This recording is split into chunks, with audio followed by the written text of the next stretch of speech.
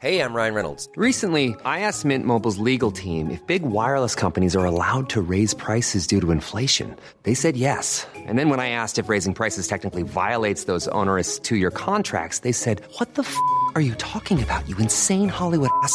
So to recap, we're cutting the price of Mint Unlimited from $30 a month to just $15 a month. Give it a try at mintmobile.com/switch. $45 up front for 3 months plus taxes and fees. Promo rate for new customers for limited time. Unlimited more than 40 gigabytes per month. Slows full terms at mintmobile.com. There's never been a faster or easier way to start your weight loss journey than with PlushCare. PlushCare accepts most insurance plans and gives you online access to board-certified physicians who can prescribe FDA-approved weight loss medications like Wegovy and Zepbound for those who qualify. Take charge of your health and speak with a board-certified physician about a weight loss plan that's right for you. Get started today at plushcare.com/weightloss. That's plushcare.com/weightloss. plushcare.com/weightloss.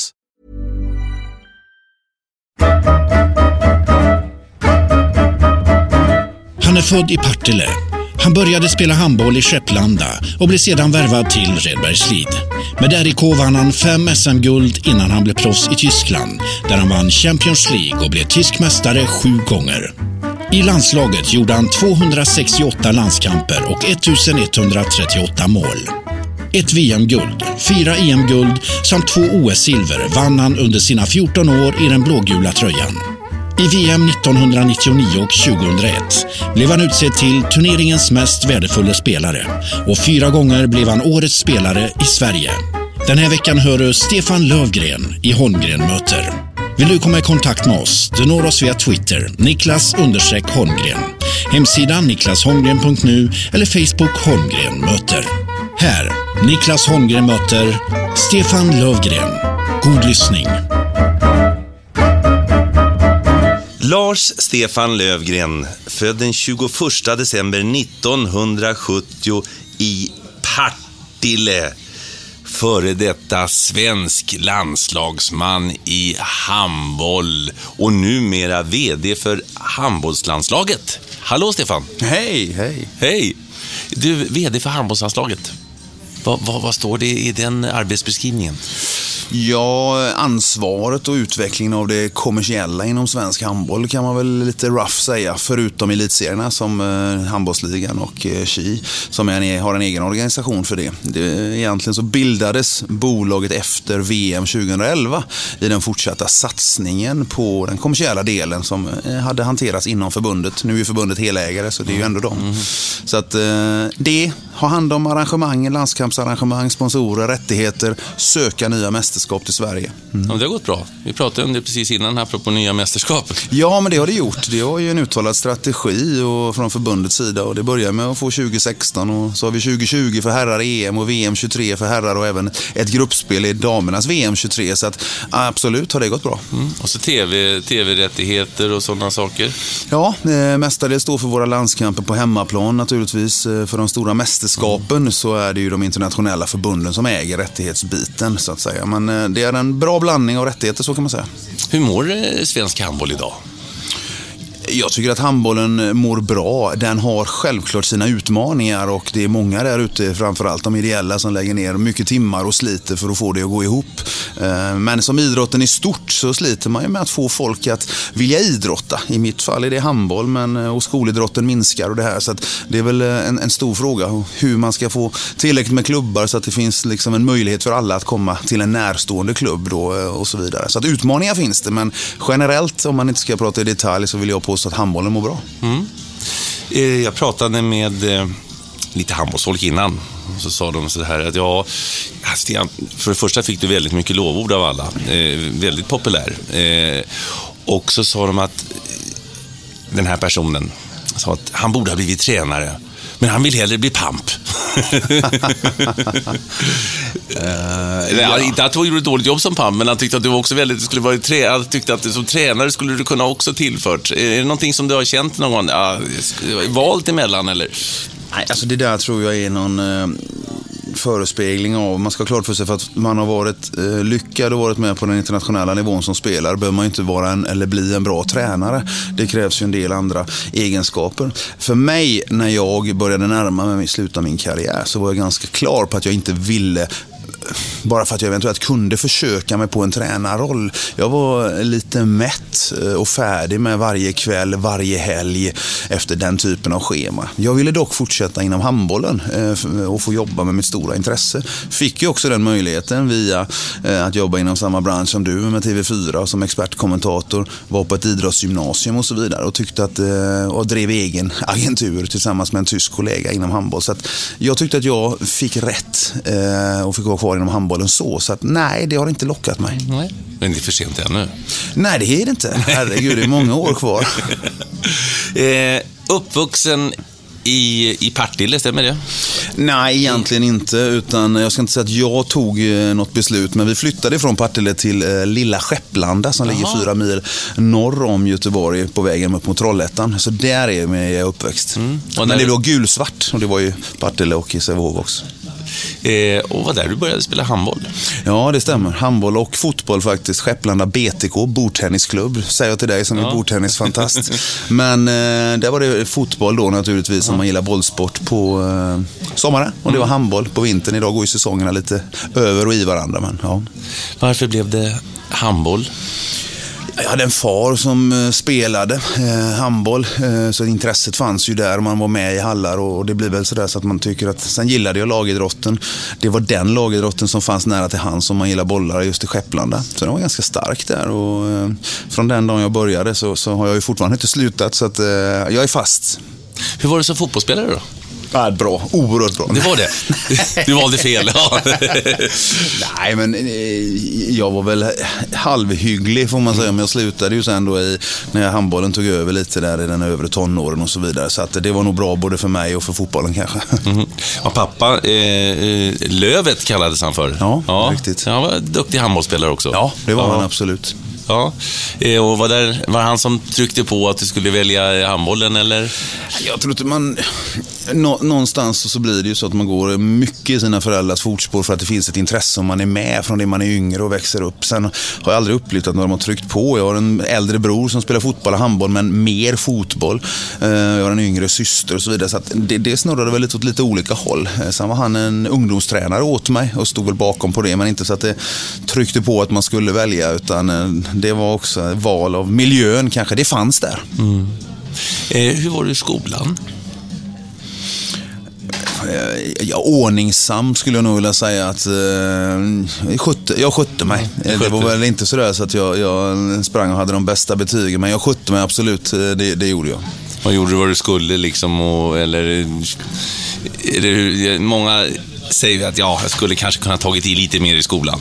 Ja, men jag låg väl där i mitten någonstans och insåg att det var ganska skönt att inte göra mer men ändå sköta sig, för man förstod väl någonstans att det betyder ju en del kunskapen och skolan man ska ha med sig, så att tycker väl att jag har klarat mig hyggligt på det jag lärde mig då och tagit det vidare.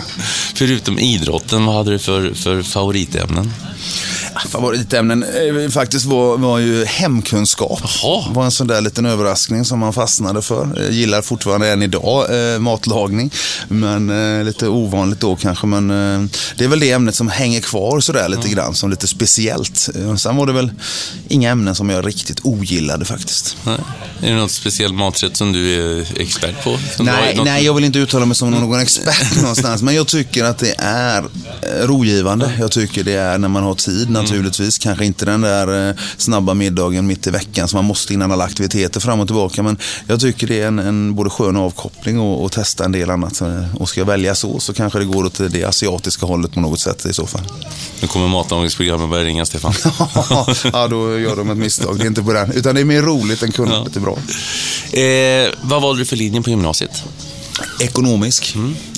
På den tiden, jag har en son som har valt nu, och idag är ju möjligheterna oändliga. Man ska sätta sig in och det är val och det är inriktningar och allt vad det är och specialiseringar, men ekonomisk var det för min del.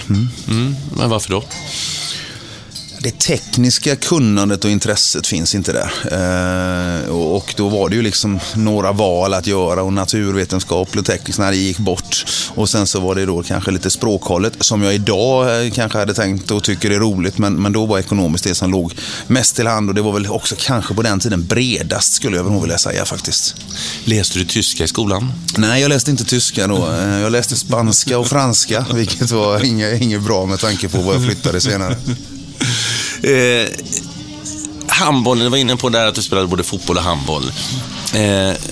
När kände du att du hade det där lilla extra som handbollsspelare? Väldigt sent egentligen. Jag var ju inte någon av de där som lös klarast på himlen och gick som under beteckningen talang då, hur man nu ska... Inga J-landskamper, inga J- och stadslag och de här bitarna. Så att, och det kom ju ganska sent i den fysiska utvecklingen också. Och tyvärr så mäts det ju fortfarande än idag mycket den fysiska utvecklingen. Men så det kom ju ganska sent när jag var en 17-18 år, när några klubbar runt omkring började att ställa lite frågor och höra av sig liksom. Först var det väl lägre klubbar och sen så kom ju de här frågorna då från RIK till slut, och någonstans där så trillar väl poletten ner att oj då, inte att det kan bli något, men det här är ju roligt att de verkligen har sett någonting. För det är ju en känslig ålder just där, det kan ju lika väl vara så att du slutar just i 17-årsåldern. Ja, absolut. Idag skulle jag vilja säga att det är än vanligare kanske. Då när man bodde på en mindre ort så var det som hängde i lite med polare och sådär. Men det var väl åtminstone då jag kände att då kom frågan och man kände att oj, det här är roligt. Vad är det bästa med handboll? Ja, det är så svårt när man själv står mitt i smeten skulle jag vilja säga, men just kombinationen av att det krävs inte bara styrka eller kraft eller spänst och så vidare, utan det är som ett schackspel i sig. Det är mycket olika saker som kan påverka en match, och det ändrar sig oerhört snabbt, och det gillar jag. Det är ju inte alltid roligt när det ändrar sig åt fel håll när man själv spelar, men just den snabba förflyttningen av resultat och energi mellan lagen i matcherna, det tycker jag är fascinerande. Det är många som är fascinerade som håller på med andra bollsporter framförallt, och att det är nästan inga filmningar, nästan ingen gnäll. Jag brukar säga titta på handbollsspelarna, det är inget tjafs. Det är klart att reglerna gör att ni kan sätta igång spelet snabbt, men ändå, det känns ändå som att det finns någon hederskodex i handboll, att det är tufft, men ja. Ja, det finns det, även om det inte är uttalad, så även om det finns tjuvnyp naturligtvis där mellan spelare också, så ligger det nog en del i planens utformning 40x20, att spelet sätts igång, och får du inte med den här blåsningen om du filmar eller vill ligga kvar, så är det ju faktiskt ett övertalsspel och en målmöjlighet på 1-2 passningar och 2-3 sekunder inom handboll. Det är det inte i de andra sporterna med större planer och så vidare.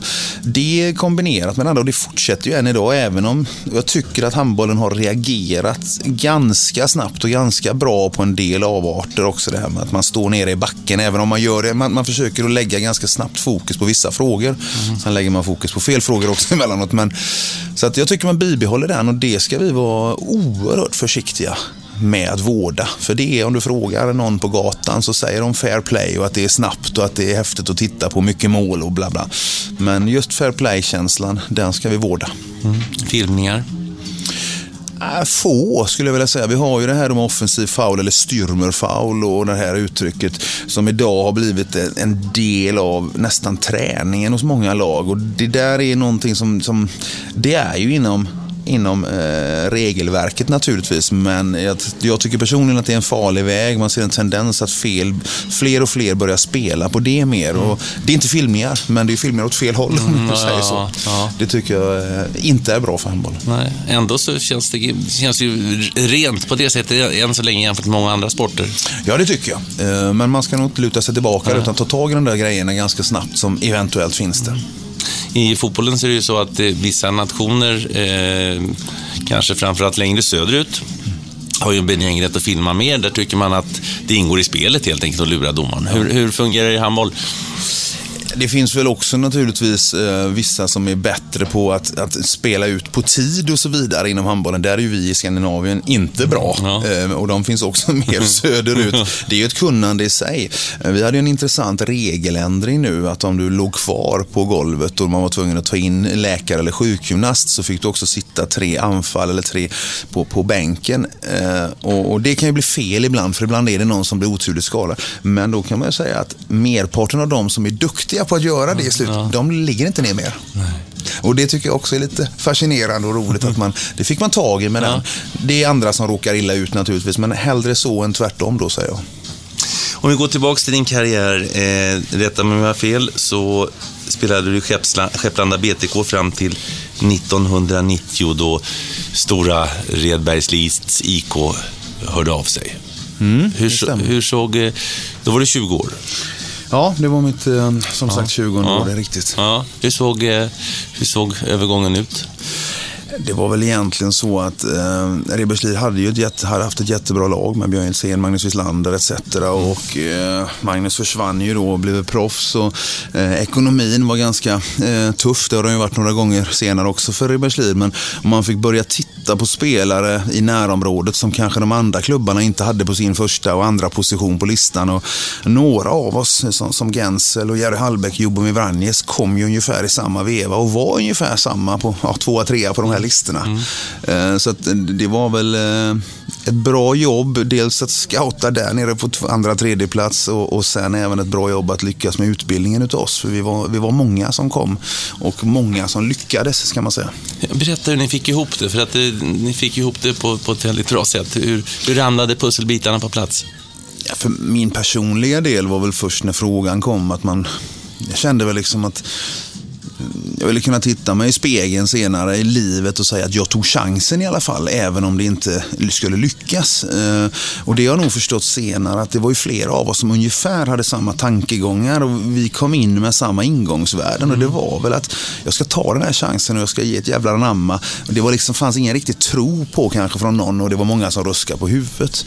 Och så vi kom in ganska många samtidigt som Reine och Ola Pedersen, Reine Pedersen och Ola Li då kom in som tränare efter något år och några år och började ta hand om oss och satte väl upp en kravbild, och vi ville träna. Vi visste egentligen inte hur, men vi tränade och det fanns inget stopp på oss egentligen, och det var väl det som svetsade ihop oss, kan man säga.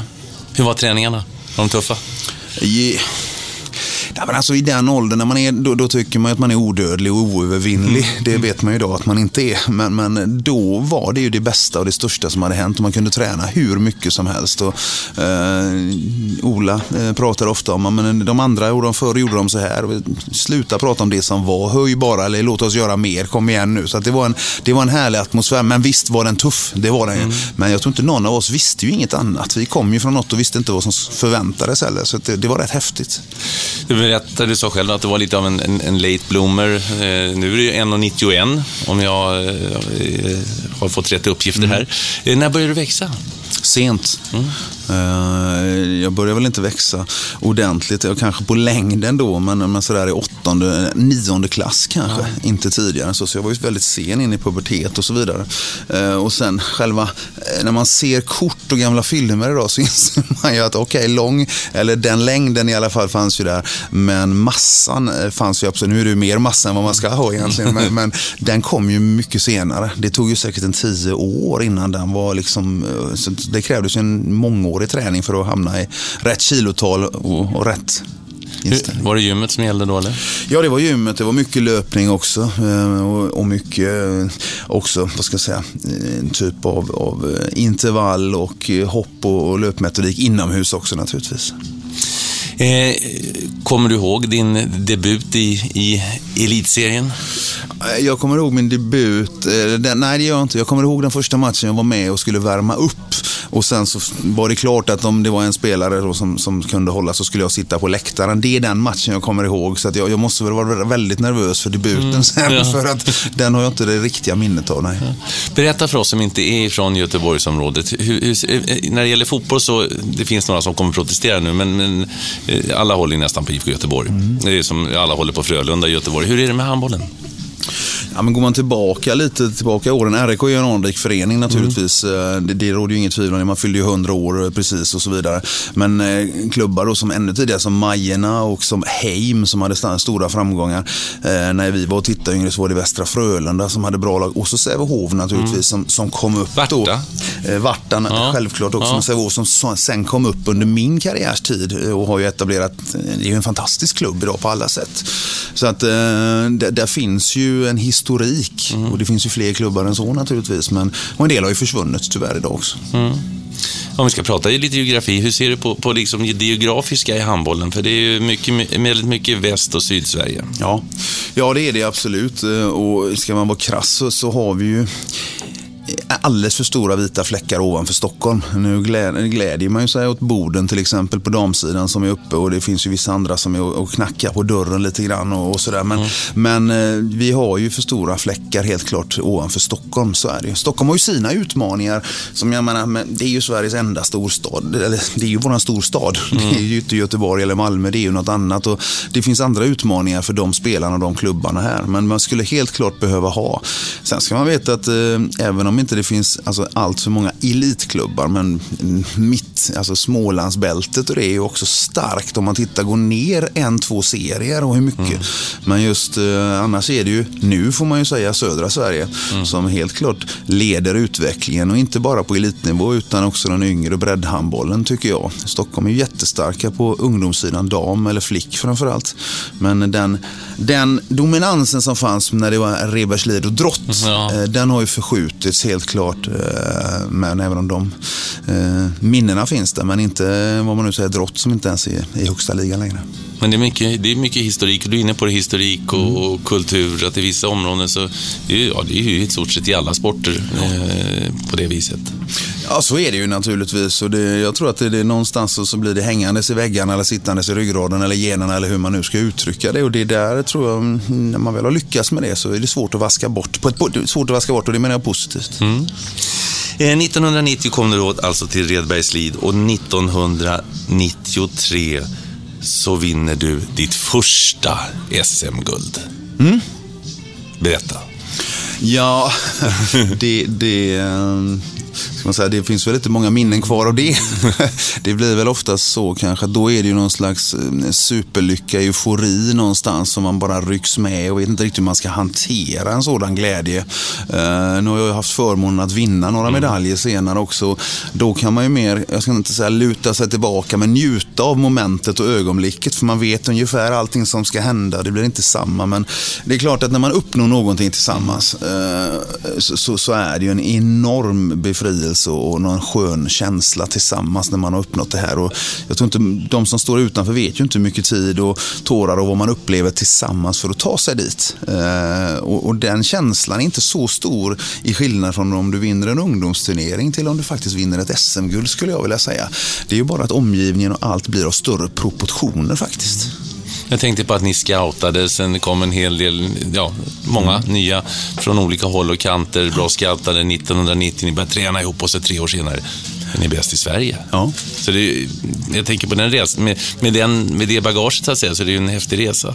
Ja, det är det. Sen fanns det ju en hel del spelare kvar där ändå som var de här, Anders Bäckegren som var i landslaget och var en stor stjärna, och det var inte bara vi var ju ett fåtal ändå, så det fanns absolut kvalitet, talang som var igenkänd innan och starka och bra namn. Så det var väl just den här berömda då som man alltid pratar om, mixen och balansen som ska hittas i de här lagen, ungt och gammalt, rutinerat och nytt och så vidare. Den fanns där. Och du höll på i många år i Redbergslid. Det är ju SM-guld på SM-guld på SM-guld. Det var då 93, 95, 96, 97, 98. Nu höll ju på att ta livet av svensk handboll. Vi såg det inte riktigt så. Men det är klart att det var några oerhört framgångsrika år som fortsatte även efter det här när jag försvann, men fick ju också behålla det här laget, och det var rätt åldersstruktur under många år och så vidare, och det fanns en ständig utveckling, och det försöker ju alla naturligtvis uppnå, men där ledde vi verkligen utvecklingen, så är det. På vilket sätt gjorde ni det, tycker du? Men någonstans, när man får ju ett försprång när man vinner. Du får en liten psykologisk fördel, och den kan du leva på, kanske ta något guld eller mästerskap för mycket än vad du har i kunnandet, för det blir så självklart allting att hantera. Många utmanare som kommer upp om man ska göra sin första final dukar ju under av bara det. Och det är ju inte så lätt att komma gång efter gång, men med tanke på att vi hade i stort sett samma trupper och spelare och fyllde på, så hade vi en kontinuitet i det, och någonstans blev det jag ska säga, man lär sig att hantera det nästan som en vardag fram. Det är liksom en dag på jobbet, och det blir det inte när du står i en final eller semifinal första gången. Så att man ska reflektera över det där. Just den här vinnarkulturen, du har ju varit med i flera uppsättningar bra lag både i Sverige och i Tyskland och i landslaget. Finns det någon gemensam nämnare? Alltså, vad måste fungera i en grupp för att den ska bli framgångsrik? Förstår vad jag menar? Ja, frågan är ju bra naturligtvis. Det när man sitter och funderar i de här banorna har ju varit liksom att man måste lära sig att hantera varje träning, varje match, till och med semifinal och final nästan som att det är en dag på jobbet. Och att du måste ha någon respekt för dina lagkamrater och dig själv att leverera en väldigt hög lägsta nivå hela tiden. Alla kan spela bra emellanåt, men det är inte de som vinner. Det är inte så, utan det är de som har den högsta lägsta nivån och den bestämmer du lite själv egentligen för hur hög eller hur låg den ska vara. Det är min absoluta uppfattning, för klarar av att hålla den på träning så tränar du det som du ska spela senare. Och det är någonstans när du klarar att hantera det. Nu går vi till jobbet och städar av detta. Det blir en sak för huvudet och en sak för kroppen, och det blir en respekt och det blir någonting för klubben och klubbmärket eller landslaget. Finns det speciella pådrivare som ser till att den här nivån ändå hålls? Jag tror att man märker inte det förrän några fattas, och det är ju sällan de bästa spelarna. Du kan ju vara, där tror jag liksom att om man har en kultur i en klubb där verkligen även de nya yngre spelarna betyder mycket, att man inte har den här, och jag tror inte den finns så mycket idag, men de intjatade in ritualerna för nya spelare som har varit att trycka ner och så bära väskor. Jag tror inte på det. Jag tror att de nya yngre är de som är bäst tränade och har bäst teknik och nya idéer, så kan de som har varit där ett tag vara med och balansera det där och säga, vänta lite, det har vi testat, det är bra att du kommer med. Så att, och ibland är det en liten del, den killen, den tjejen som tar ansvar för vissa grejer i omklädningsrummet och ser ut, men kanske aldrig gör de där målen och står först på första sidan i tidningen. Men innan de är borta så märker man inte vad man saknar. Det skulle jag vilja säga. Det är inte så att det är en ledartyp som alltid säger, nu jäkla ska vi göra så här. Nej, det är det inte. Inte enligt mig. De så kallade vattenbärarna, som det heter i vissa sporter, de är ditt tycke underskattade. Ja, det är de verkligen, och även de som finns vid sidan om, materialförvaltaren, tränaren, läkaren eller vem det nu kan vara, är ju, vi hade en läkare som, jag tror han var läkare i Redbergslid i fler år än vad du har på födelsekalendern nu, och det är ju en del, men en sån person som har haft med sig alla generationer och gått upp och ner och se till att det finns den här nivån på allting, tror jag är övertygad har mer betydelse än vad vi alla kan tro. Finns det någon speciell anda du var inne på det i Redbergslid, en gammal förening, fyllde 100 år, men från håll då så att säga, så känns det ändå som att det är något speciellt med den klubben. Det är klart att det är enklare med en klubb, tror jag, som har en historik där man har varit lyckosam sen det var utomhushandboll och så vidare. För det blir ju någonstans de som bär med sig och säger det. Så här, glöm inte att klubbmärket är och laget är större än vad du är som individ. Det går ju inte att säga emot, för den finns ju någonting med. Det finns ju redan medaljer och vunna och historik än vad det är om det är en ny förening. Då får man ju bygga något nytt, och det har ju sin utmaning. Men det är klart att jag är part i målet och har upplevt min utveckling och mina mästerskap, så att ja, det är något speciellt i föreningen, men det är väl som mycket annat. Det är svårt att ta på och berätta vad det är. Och de som får uppleva det, de vet vad man pratar om, men det är svårt att beskriva. Vad kände pappa när du bärgade det ena SM-guldet efter det andra? Jag tror som vilken förälder som helst en oerhört stolthet och att man som ens barn får lyckas naturligtvis med det man har försöker att uppnå och så vidare. Och det är klart att det är det intresset som låg han till nära, ligger han nära, så det var väl ännu roligare. Vad jobbade mamma och pappa med förresten? Pappa var egen rörmokare innan han gick in och jobbade med fastigheter, och mamma har väl jobbat med diverse, allt ifrån på posten i butik och med olika sådana typer av yrken. 1993 så gjorde du din första av 268 A-landskamper för Sverige. kommer du ihåg det då? Jo, men det kommer jag ihåg. Det gör jag absolut. Jag kommer framförallt ihåg när Bengt Johansson kom ner i omklädningsrummet efter en hemmamatch och öppnade dörren till omklädningsrummet och bad att få prata med mig, och det blev sådär stilla och tyst och sa att till mig att du är bra du, och vill du bli ännu bättre så ska du vara med i landslaget. Ja, och det är du nu. Det var min uttagning till landslaget, och sen gjorde jag ju den här debuten borta då mot Lettland 93. Och det kommer jag ihåg. Så att där finns det goda minnen.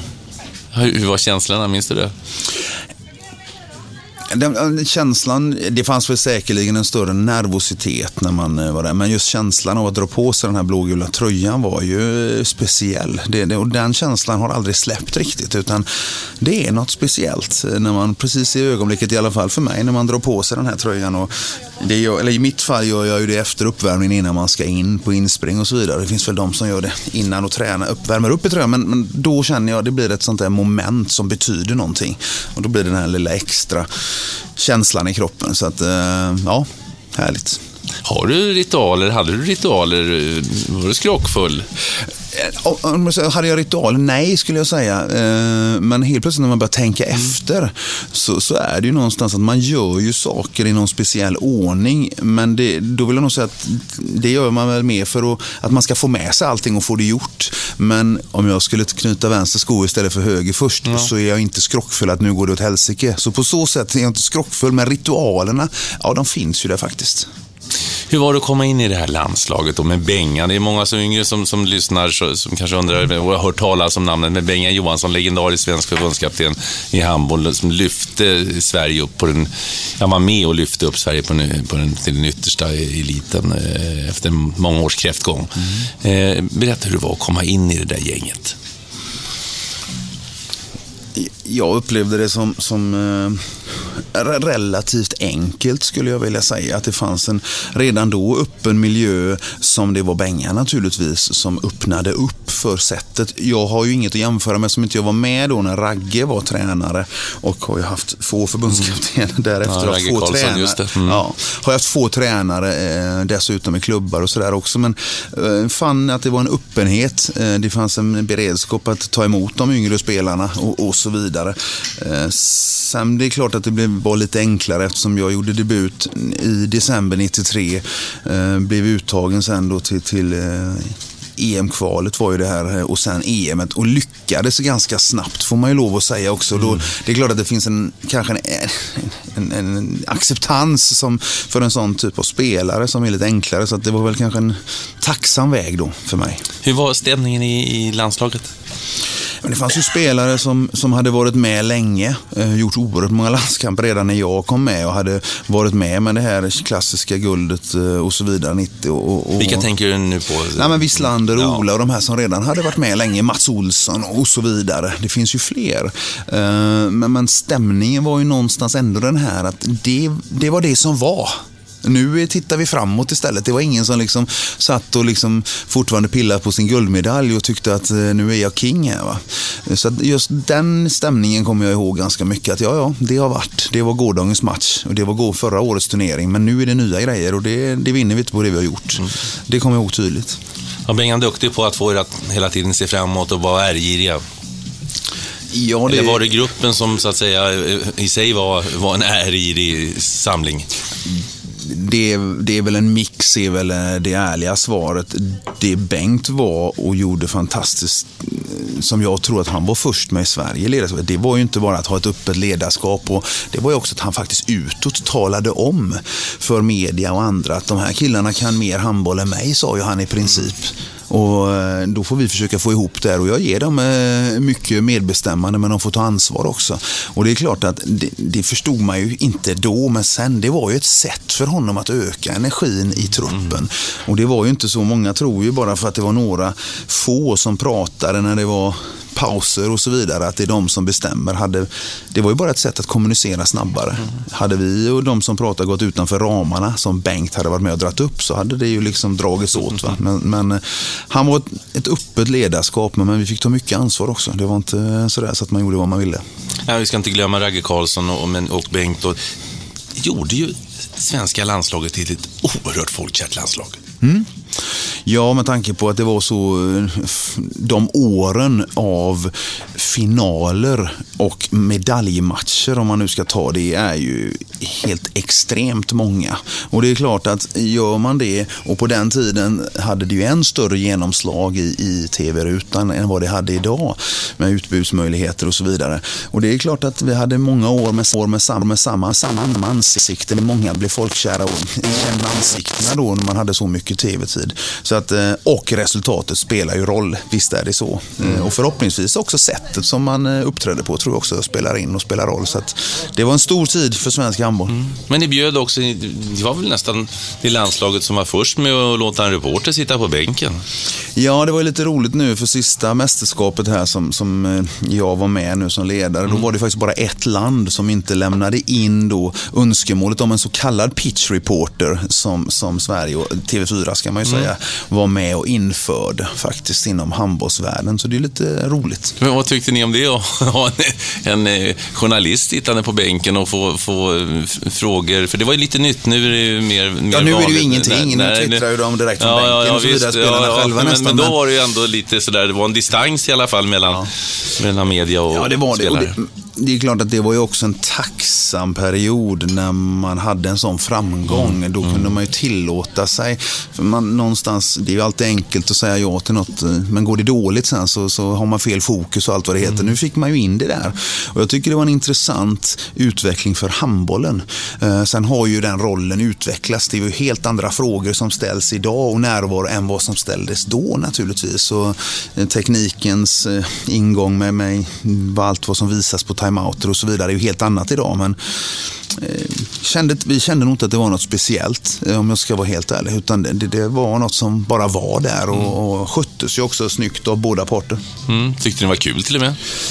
Ja, men jag tyckte att det var kul utifrån att det var något nytt. Sen var det ju, man låter ju oerhört gammal nu, men det var ju liksom en tid där man inte ens, alltså knappt mobiltelefonen var, att man ringde hem och man visste inte vad som skrevs hemma och så vidare. Så du visste ju egentligen inte hur det kom ut på hemmaplan. Så att det var ganska bekymmersfritt på det sättet. Men jag tror väl att de flesta någonstans som är i idrotten lär ju sig att hantera det där, att vara i rampljuset och att det är lite andra udda situationer emellanåt, men jag upplevde det som positivt.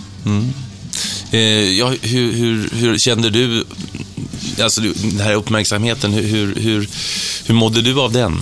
Alltså, tyckte du att det var roligt eller tyckte du man var jobbigt och stannade hemma för att du inte ville bli, Jag har ju varit lagkapten då, så jag har ju fått uppleva både den roliga och den mindre roliga sidan när det har gått bra och när det har gått mindre bra. Och framförallt i utlandet så står ju lagkaptenen till svars för det mesta, kan man ju säga. Men sen är det ju så att det kommer ju inte från en dag till en annan. Man växer ju in det där. Du kommer med och då är du inte så intressant för media kanske, och sen så går det lite bättre så blir du mer intressant, och sakta men säkert så lär du dig i de flesta fall att hantera det. Sen finns det fortfarande de som tycker att man är mer eller mindre bekväm med det där. Jag har väl aldrig känt att jag har varit obekväm i det. Men det är klart att jag tycker det finns många som borde tänka på att man ska stå där med och motgång och uppträda likadant, åtminstone mot media och mot fansen, och inte gömma sig. Sen kan du vara frustrerad, och jag har all förståelse för de som slänger ut sig något i affekt och så vidare. Det är inte det, men man ska inte springa och gömma sig när det går dåligt i så fall. Det var någon klok idrottsman som sa det, att vinna kan vilken idiot som helst, men att förlora med stil, ja, så är det. Absolut. Bra sagt. Blev du mediatränad? Nej, vi hade vid något tillfälle, jag skulle inte säga mediainformation, det här är ju länge sedan nu, så att nej, inte mediatränare. Det är ju faktiskt på senare år vi har haft diskussionerna, och när vi har varit nu på senare år när vi har haft mästerskapet i Qatar och det här med regnbågsbindens vara, inte vara, människors rättigheter, alltså den typen av frågor, men inte mediatränade i huruvida man ska undvika att svara, som det oftast kanske det tror jag handbollen fortfarande ganska bra. Men som vd för handbollslandslagen då, vad säger du till de aktiva när det gäller det här med sociala medier och Twitter och allt vad det kan vara, för att det är ju rakt ut nu om man vill? Ja, så är det ju absolut att det är rakt ut. Och nu är inte det min primära roll, just det som lag, utan det är förbundskaptenerna de som håller det. Men det måste vi diskutera det där. Ja, men det är absolut, det gör vi. Och vi har väl en hållning inom handbollen att det som du gör till vardags, det ska du också i så fall klara av att hantera liksom. Men du ska inte börja med någonting just nu och just då. Och kanske inte, vi ska inte hindra någon heller som faktiskt tycker att det är en viktig del av ens liv, så ska vi ta bort det under tiden personen ska prestera. Mår man inte bra och gör sina vanliga saker, så tror jag inte att man presterar då. Sen så har vi en del där vi som landslag och förbund vill använda våra sociala mediekanaler. Där får vi också titta vilka som inte vill, passar inte för att i deras, vad de nu är i sin utveckling. Så det är väl en ständig dialog, men vi försöker hantera det som är din vardag, det ska inte vi ändra på när du är här och nu. Det tror jag är fel. Är det någon skillnad, du som har koll på både tjejer och killar, twittrar de mer eller mindre? Nej, det skulle jag vilja säga. Det är ingen skillnad. Det är väl mer det personliga intresset. Ibland har du fler som twittrar mer i det ena och mer. Men det ser jag ingen skillnad faktiskt. Det gör jag inte. Ja, du berättade, du kom in i landslaget och gick väldigt bra fort. Det blev Europamästare 1994 i Portugal. Det var första EM:et som spelades. Och sen dess har det blivit några till, men det var faktiskt det första EM:et. Europeiska handbollsförbundet grundades ju 91, så att därefter kom det första. Varför blev det så sent? Ja, det är en bra fråga faktiskt. Ja. Men som sagt, så var det i alla fall. Och det var det första EM:et som spelades, så det är lite roligt att ha varit med och tagit hem just det. Ja, historiska första Europamästerskapet, ja. Sen rullar du då på i landslaget. Du gjorde alltså totalt 14 år som vänsternia i landslaget. Ja, vänsternia och en del mittnia kanske. Men ja, det var många år, ja, så är det. När du stod där i din debut, kunde du dina vildaste drömmar mot Lettland 93 tänka att jag ska spela 14 år till i det här laget? Nej, det är klart man inte kunde naturligtvis. Så, någonstans sen så blir det ju jag ska inte säga en vardag, för det är lite när du kommer till landslaget, men när du väl är inne i det så blir det ju som ett arbetsliv naturligtvis. När man spelar RK så blir du proffs och så snurrar det på. Handbollen har ju på gott och ont då, ska man säga, mästerskap varje år. Och vi har ju under min period åtminstone lyckats att kvala in till de flesta, även om vi missade några där, något i slutet också. Men det innebär ju att det blir ju liksom inne en cirkel du blir ju rätt. Inte bara många år, det blir många mästerskap. Och det är också svårt att lägga av. När det lockar ju runt hörnet ett nytt mästerskap, så är det ju. Ja, vi ska inte gå händelserna i förväg här, men du hade ju faktiskt fördelen att få sluta när du själv ville. Det är inte alla förunnat. Nej. Peter Forsberg i hockey till exempel, för att ta ett tydligt exempel.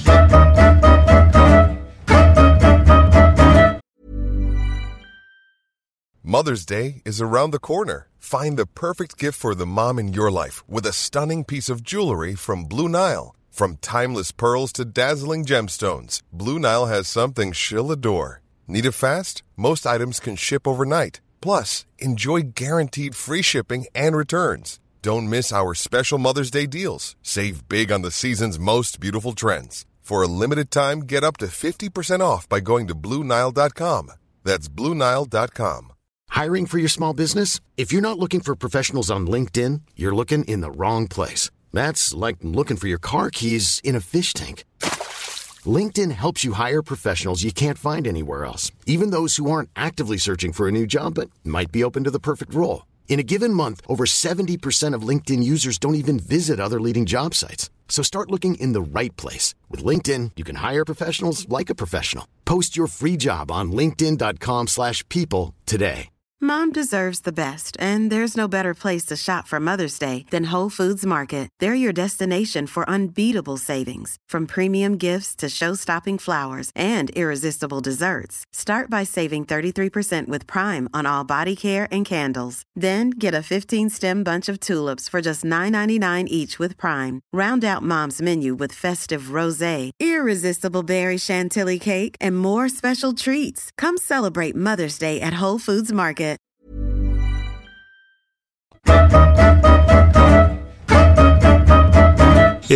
Du spelade på i RIK och i landslaget och blev storstjärna och blev lagkapten i landslaget. När blev du lagkapten?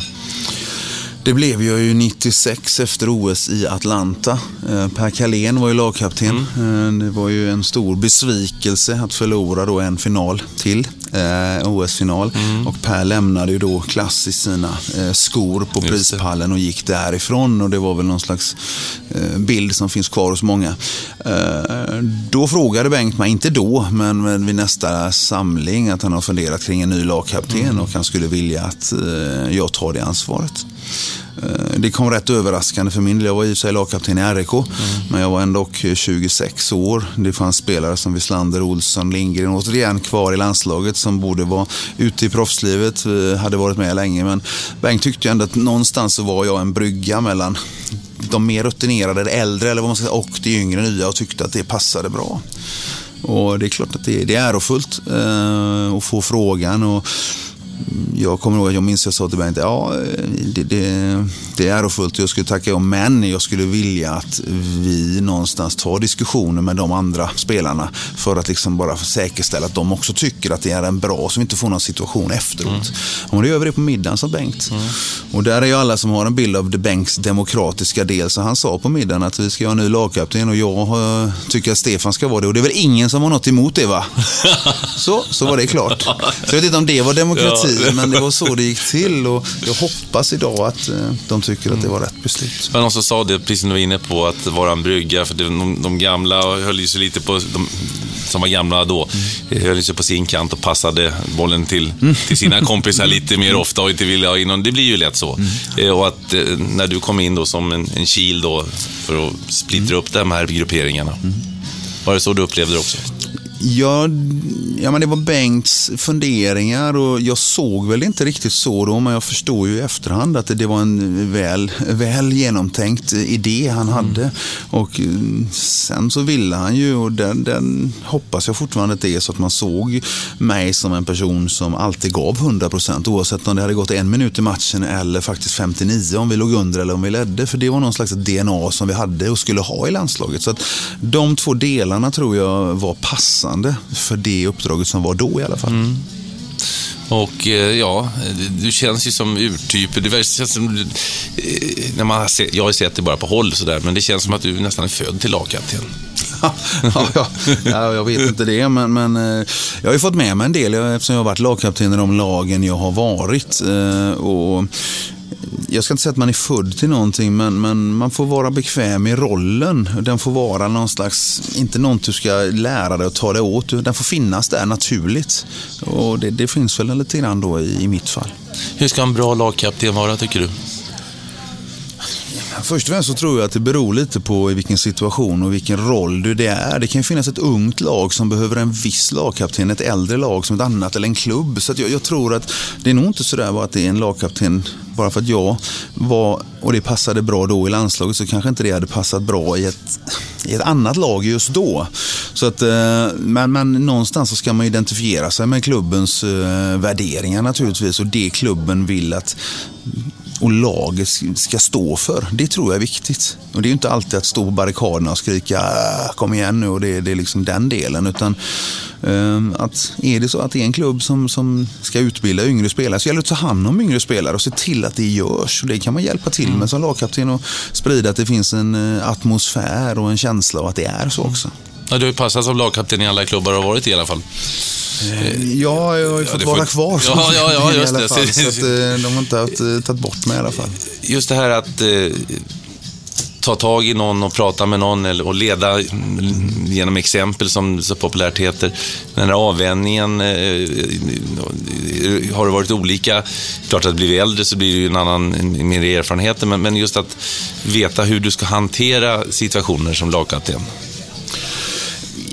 Ja, det är klart att en del situationer är nya, och ibland har man haft sin tränare och någon manager som bollplank. Hur ska vi hantera den här situationen nu när det är si eller så?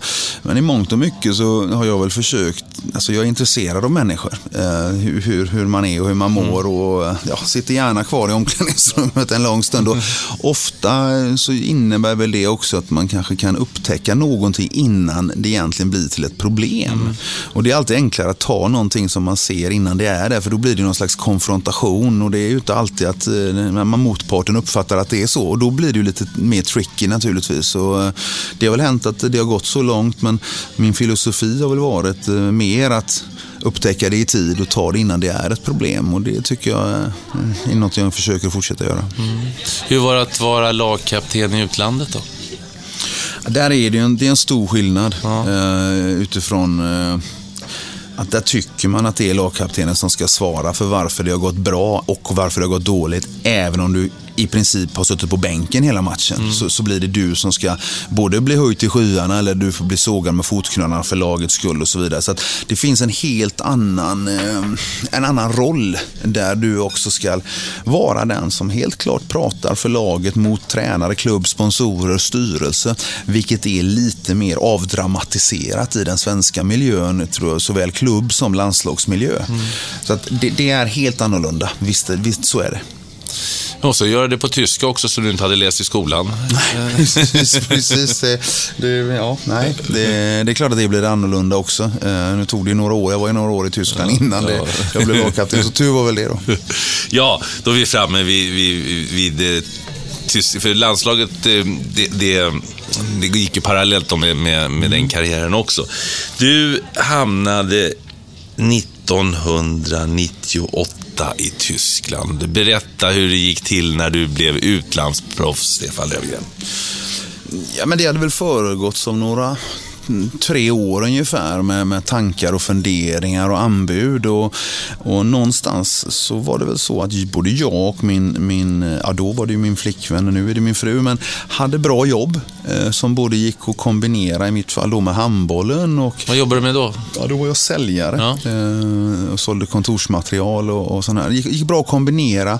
Förstående arbetsgivare, fick en utmaning på den sidan, och jag tror på det där att utmana sig själv med något annat än bara idrotten. Ekonomin var bra utifrån de 2 jobben och handbollen, och jag såg och kände att det fanns en utveckling hela tiden för mig själv och i RIK, så det blev aldrig aktuellt, och någonstans så blev det väl också så med att det fortsatte och gick bra, så blev ju anbuden och klubbarna bättre och större, och någonstans sen så kom väl det där vägskälet att antingen får vi ta beslutet nu att 28 år är du då? Ja, 28 år, absolut, och idag är det ju gammalt naturligtvis, och det var det ju kanske även då, men inte så där enormt gammalt i alla fall. Och då bestämde vi oss för att hoppa på tåget och ta det här äventyret utomlands. Och lite samma inställning som jag hade när jag gick till RIK. Att alltså, går det inte så har vi försökt. Och här får man ju någonstans ett äventyr med sig, och bo och leva i ett annat land. Och det går ju alltid att komma hem i alla fall. Så att, då tog vi beslutet, flyttade till TV Niederwürzbach som var första stationen. Tack för att du sa det, för att du ska uttala här Niederwürzbach. Ja, precis. Ja. Vad var det för ställe du hamnade på? Ja, det var ju på precis vid franska gränsen, Saarbrücken, i det hörnet av Strasbourg och där nere. Det var ju faktiskt så att Staffan Olsson hade varit i klubben innan. Och det var en väldigt liten klubb, familjär, sköttes av en familj och så vidare. Och kändes som ett väldigt bra steg att börja i. Klubben hade stora ambitioner, hade en ny storsponsor och gjorde en jättesatsning. Och vi var en hel del spelare som togs in. Och legendariska ryska målvakten Andrei Lavrov stod i mål. Och det var franska landslagsstjärnor, och det var från Balkan, och det var en spansk tränare och tyska. Så att det var en stor satsning man gjorde, ska man säga. Och den här klubben hade ju ändå varit i den övre halvan innan. Så att, men en liten familjär klubb, och då kändes det som ett bra steg att ta. Hur många var det, mycket folk var det på matcherna? Nej, där var vi väl ungefär kanske 4 000. Det var 2 olika hallar vi spelade då mot mindre eller större publikdrivande lag, men någonstans där var det. Så det var ingen jättegrej heller. Det finns ju fortfarande idag i Tyskland mycket mindre hallar också, men stämningen är ju fantastisk ändå. Så att det var en bra station att börja i, vill jag påstå. Var det en jätteskillnad lönemässigt? Ja. Det var det absolut. Det var det ju. Men det är klart att ska det ersätta 3 heltidslöner, kan man väl nästan säga då, av både jobb, handboll och min fru, så blir det ju en del. Så är det ju faktiskt för att allt ska passa. Hur tyckte hon det var att flytta till en början? Till en början. Det är väl självklart så ser man det som måste man se det tror jag som en utveckling och utmaning för en, men det är ju framförallt ens partner som tar det stora. Vi går ju till en träning, till en omgivning, till någonting som finns där. De kommer ju helt själva. Så att där är ju den stora utmaningen, men ger man sig an och vill se lite av världen tänkte jag säga, men landet och lära sig språket så finns det ju att göra naturligtvis. Vi flyttade ju dit ner, som sagt, hade inga barn och sådär, och det kom ju senare i livet, men då blir det en annan typ av uppdrag om jag ska kalla det så. Hur skulle jag beskriva ditt första år i Bundesliga? Ja, lite kaotiskt får jag väl faktiskt beskriva det. Dels så var det ju så här att efter 6 månader ungefär så visade det ju sig att det fanns en del tråkigheter i klubben och sponsoravtal som inte hölls och en ny manager som hade förnillat pengar och klubben var riktigt illa ute och gick ju illa sen där. Och jag hade ju inte lärt mig språket på det sättet som man liksom kunde förstå riktigt vad som hände. Och engelskan framförallt och tyskarna som skulle förklara på engelska kanske inte var så bra heller, så man var inte helt med i matchen hur illa det var och hur det gick. Men för mig blev det ju lite lyckat ändå, eftersom jag fick ett samtal av Kiel då igen och ställde frågan nu, hur går det här, det kommer inte gå bra och vi är intresserade, så de hjälpte ju till lite genom att lösa ut mig och hjälpte väl till lite ekonomiskt mot klubben där, men klubben klarade ju inte sig ändå utan självdegraderades ju ner i division 3 till året efter och jag bytte till Kiel, så det var nog lite kaotiskt och omtumlande hela det året. Ja, så kom det till Kiel och det blev ju en lyckad flyttfusion, eller hur vi ska säga. 10 år blev det sen i Kiel. Ja. Var det kärlek från första ögonkastet? Ja, det får man ju säga att det var. Dels så var det ju redan då den framgångsrika klubben och en av de bästa i Europa. Stämningen alltså i arenan som då mitt första år, då tog ju hallen 7500 och så byggdes ut till 10 250 och alltid fullsatt. Oerhört professionell, den absolut mest professionella handbollsklubben i världen vid det tillfället och låg ju långt framme. Så att någonstans där så klickade det ju verkligen från båda sidor, hoppas jag. Kiel, berätta. Jag vet att man kan ta båten från Göteborg dit, men just varför handbollen i Kiel? Vad var det som gör att den är så stark där? Ja, dels så finns det ju en historik och den går så långt tillbaka som utomhushandboll och man hade ju också en del av flottan där och det spelades handboll och så vidare. Så det finns en lång historik i det. Det var tidigt framgång. Det fanns inga egentligen andra stora publiksporter, ska jag säga. Kiel är ju rätt framgångsrika vad det gäller tyskar, både vad det gäller olympier, vad det nu gäller vattensport som segling och de här grejerna, men det är ju inte så stort publikmässigt. Fotbollen i någon lägre division och sådär. Så att det var det som staden enades kring, kan man ju säga då. Och hade ju framgång tidigt, mycket tidigt. Och det tror jag betyder mycket. Den tyska mentaliteten är ju ganska tuff. Vi kan jämföra med fotbollen. Jag var nere i Basel en gång och förlorade i en Champions League-match mot Bayern München, förlorade en Champions League-match mot Basel. Bayern München är ju som Kiel i handboll. Och omklädningsrumsdörren råkade vara öppen. Vi stod och väntade på att få göra intervjuer där. Och det var var barnförbjudet. Och det kastade skor och det skreks. Var det så det lät i omklädningsrummet? Ja, inte hela tiden. När det gick dåligt. När det gick dåligt. Nu gick det inte så dåligt så ofta som tur var, men vi hade ju en tränare som var från Balkan och den skolan är ju lite tuffare, så kan man säga. Och det är ju ett tuffare klimat. Dels så att det är en proffsmiljö, men dels också för att man har ett annat vokabulär med varandra, skulle jag ju också vilja påstå. Så att visst var det tufft emellanåt, så är det ju helt klart. Och det där får man ju lära sig att hantera. Alla gör ju inte det naturligtvis, men det var tufft emellanåt, ja. Vilken sporten det handlar om, så finns det någonting i tyska kynnet? Kan du beskriva vad det är? Det finns väl någonting i tyskarna överlag när det gäller idrott, en hängivenhet hos fansen, och de vinna skulle jag inte vilja påstå, men det finns inställningen att alltid vilja vinna och göra det här yttersta, det kan vi säga i Sverige. Men det betyder så oerhört mycket mer och reaktionerna kommer så mycket tidigare åt båda håll, ska man säga. Från fans och från sponsorer och från ledning och så vidare. Där finns något, och de har någonting i det. De glömmer ju aldrig heller tyskarna. De glömmer aldrig någon som har gjort någonting för klubben som har varit bra. Du kan åka ner, men nu, de glömmer aldrig spelare.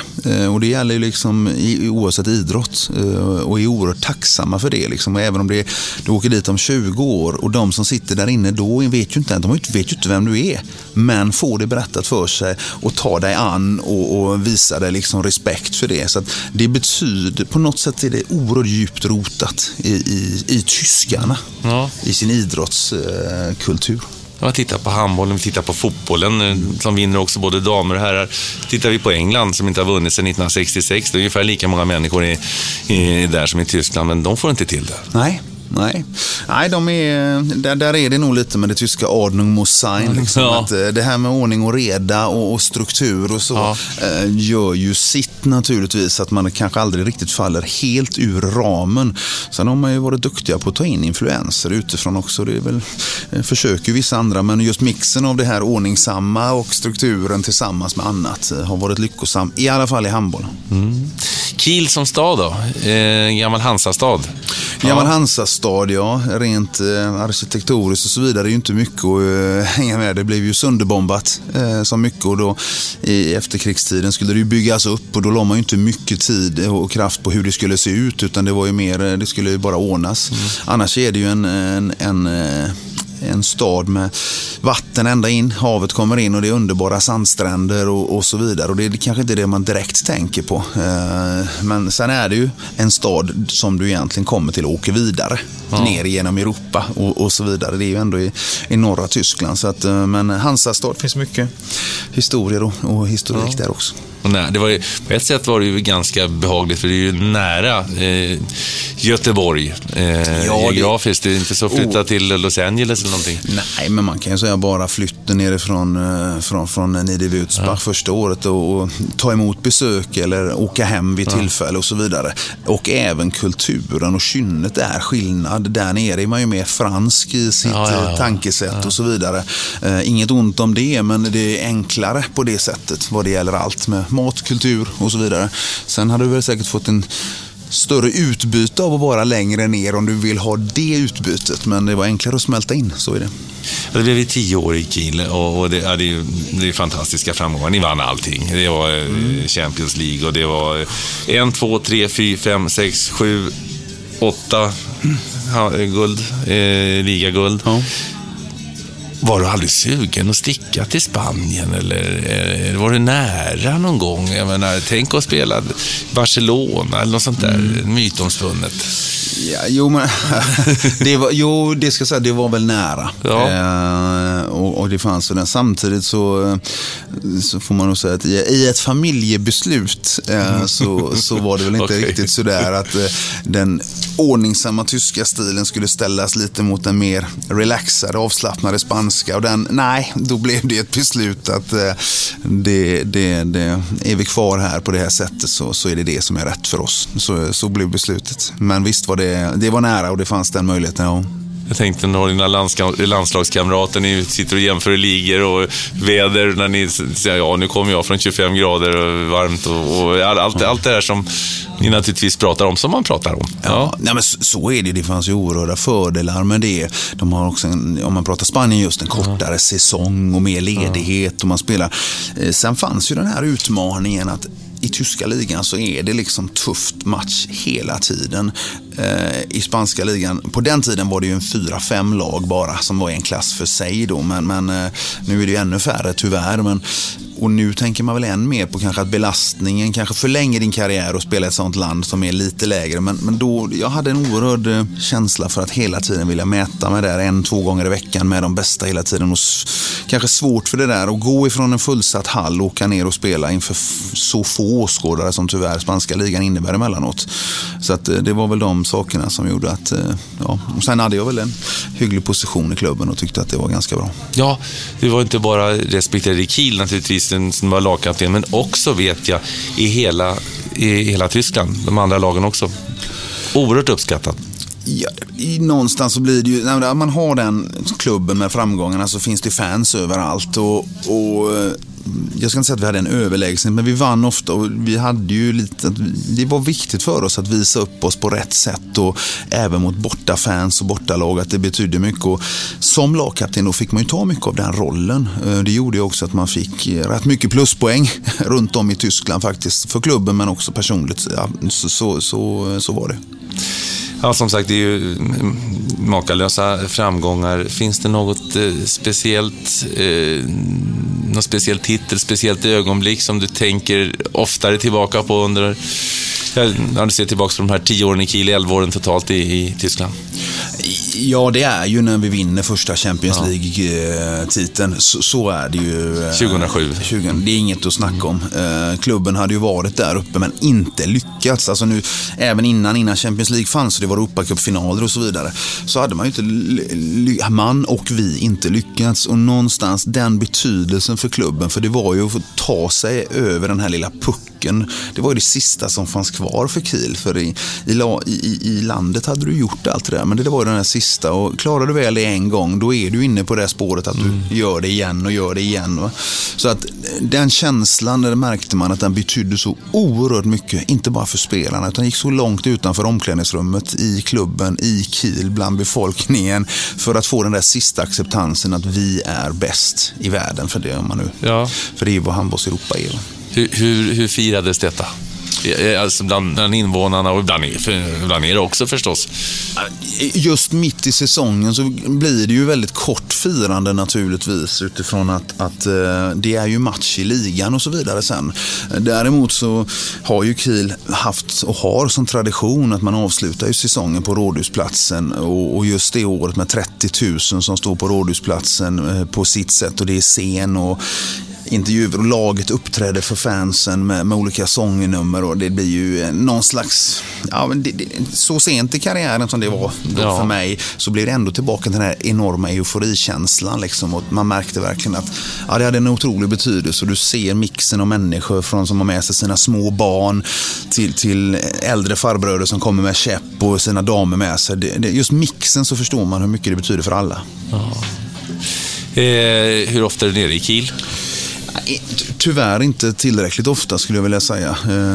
Någonstans så jobbar jag ju inom handbollen idag också, så man åker inte direkt ner för att se handbollen, och barnen är äldre och har sina aktiviteter, så man hittar ju inte riktigt de här tillfällena. Men visst, vi syns väl mer på andra orter egentligen och träffas än vad man gör just i Kiel, men säg att det blir någon gång per år i alla fall.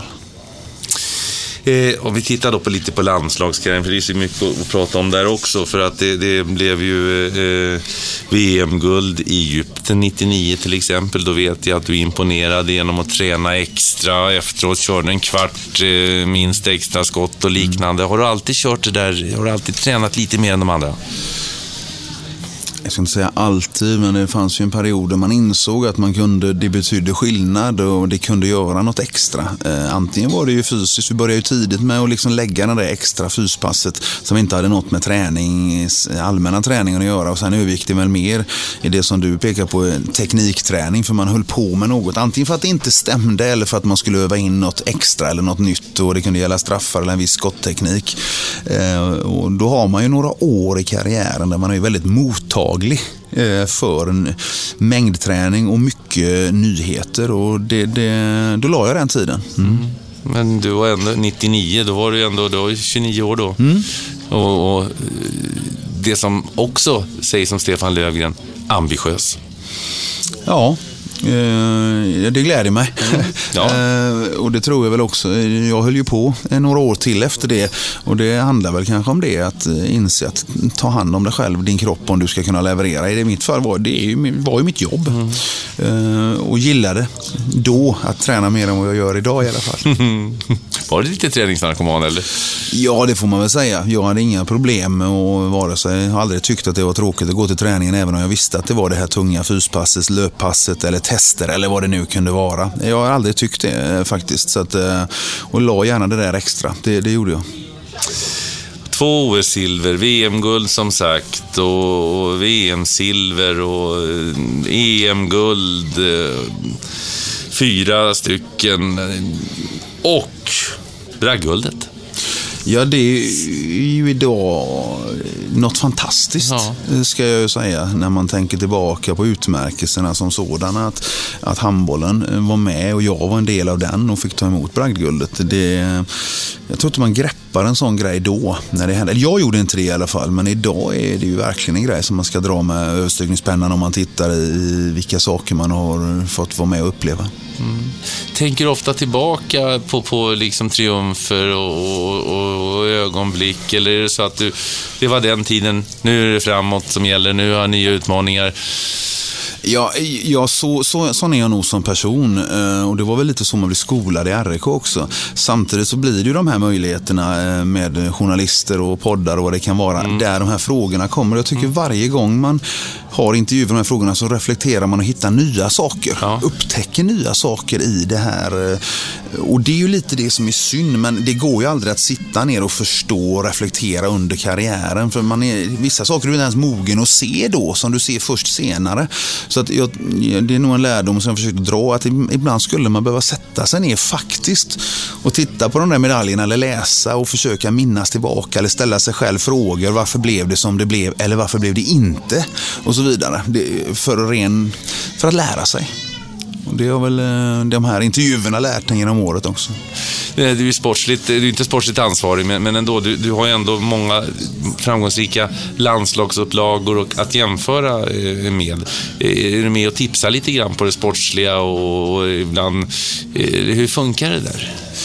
Jag hade ju varit överledare då för våra landslag under några år och sportsligt ansvarig där, och har ju varit en slags bollplank. Det ser väl lite olika ut, men inte sådär så att tränare, det är ju de som har det yttersta ansvaret för förbundskaptenen. Går du ner och säger, ska vi köra en gurkburk här? Det är dags nu, grabbar. Nej, åker man nog ut med huvudet före, men och ska väl göra det också. Men sen är det ju så att i den här miljön så blir det ju så att man diskuterar ju handboll med sina kollegor liksom, och man träffas på kontoret och ute där och hit och dit, och tidigare med Ola och Staffan som vi har ju en lång spelarkarriär tillsammans, så jag och Staffan till och med i Kiel också, så att det blir ju per automatik att man liksom sitter, vi är alla nördar på något sätt liksom, och då sitter man och diskuterar, det är ju vårt arbete. Var det du som ville ha Thomas Sivertsson som rumskamrat, eller var det han som ville ha dig? Ja, det var nog ingen. Det var nog Bengan som tyckte det passade bra, om jag ska vara ärlig. Och sen tyckte vi att vi passade väldigt bra ihop och hade ju några fantastiska år tillsammans. Hur länge år var ni rumskamrater i landslaget? Ja, jag skulle vilja säga att det var kanske 8 år eller något sånt där, va? Eller 7 kanske i alla fall. Tyckte du om att ha rumskamrat? Jag vet ju i NHL, där får man, om man har varit med ett tag, så får man välja om man vill ha rumskamrat eller inte. Nej, i handbollen är det faktiskt fortfarande så att det är rumskamrater överlag. Det är ytterst ovanligt att det är någon som har enkelrum. Så att, men jag tycker det är härligt. Man kan ju fortfarande ha sin egen tid då med sina lurar eller vända sig bort eller vad det nu är. Men sen var det väl så, Bengan placerade också kanske Thomas linjespelare betydelse för hur gör vi där med 9 meter, den med den.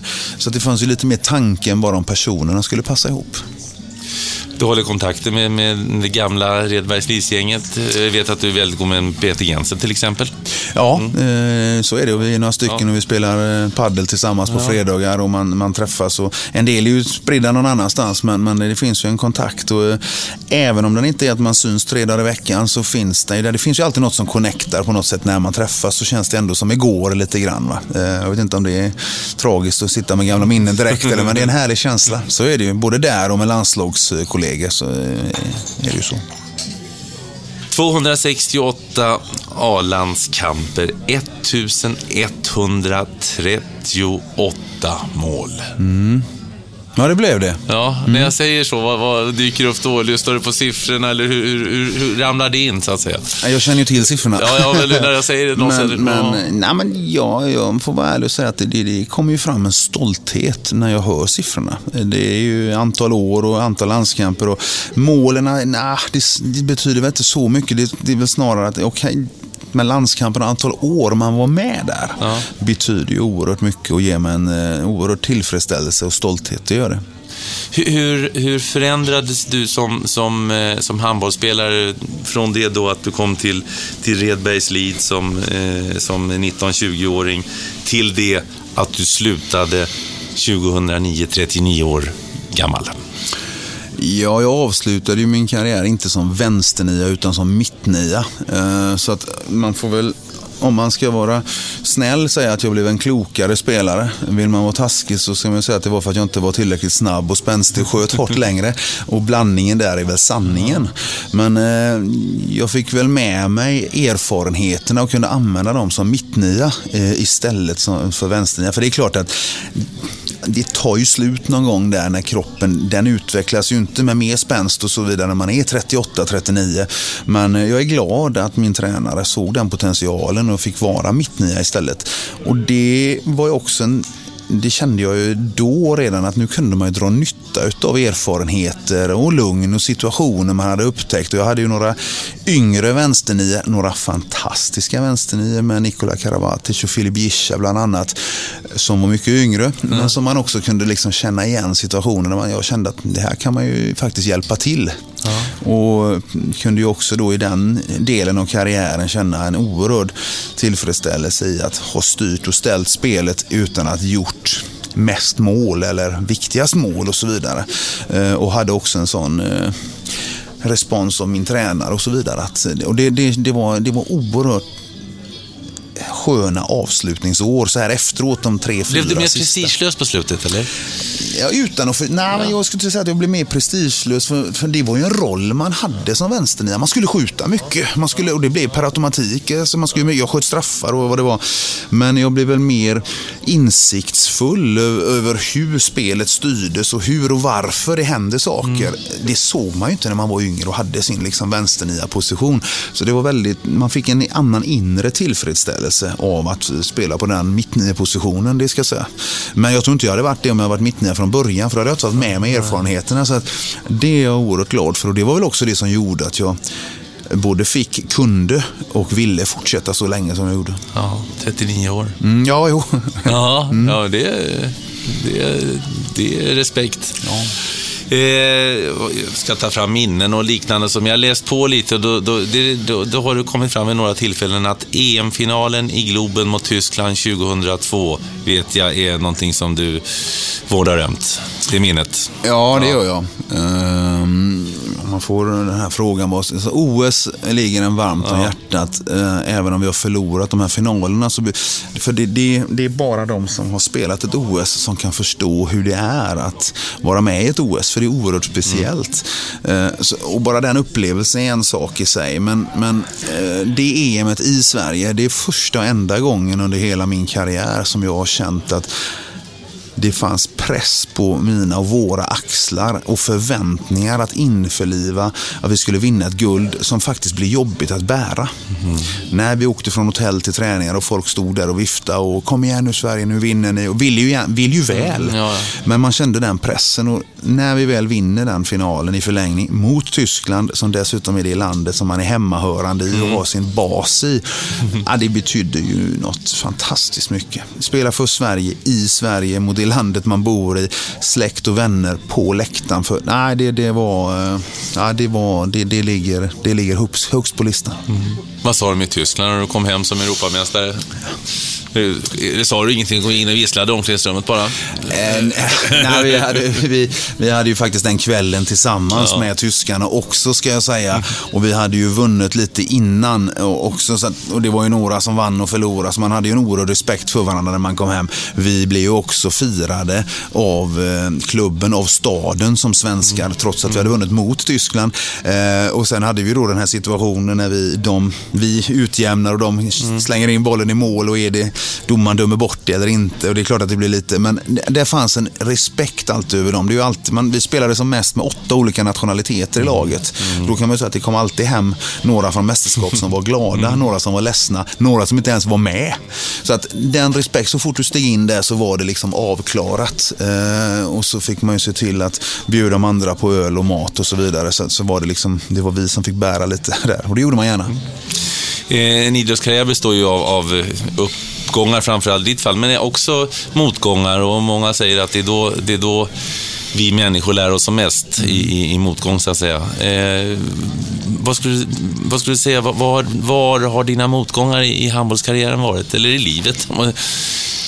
Alltså om man tänker på handbollen som sådan så är det väl två saker kanske som för mig tycker jag sticker ut lite grann. Och den ena är ju när vi inte klarar av att kvala in till VM i Tyskland 2007 som någonstans jag hade satt upp som jag ska avsluta med detta och så vidare. Och det var ju också en period där många av de äldre spelarna hade slutat. Det stod ett litet, jag ska inte säga, ja, men det var en liten period där som hade varit skön att klara av att vara med. Och det klarade inte jag av att vara med. Kanske för att man hade satt upp det som en felaktig målsättning, jag vet inte. Och det fick man ju ta med sig naturligtvis och lära sig av och kanske inte sätta upp sådana målsättningar som sköt iväg som var inte lagets utan bara min målsättning. Och det handlar väl mycket om att ta lärdom av det.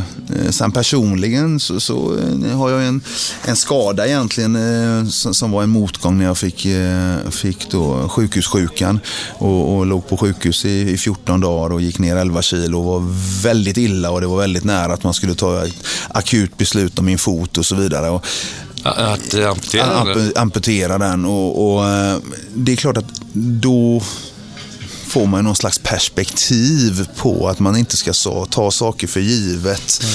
Och då menar jag inte bara idrotten utan kanske livet och hur snabbt det kan förändras och så här. Och det där glömmer man ofta bort snabbt. Man säger man ska tänka på det och så är du tillbaka i gamla ljusspår. Men det där har jag nog lärt mig en del av ändå att försöka tänka på.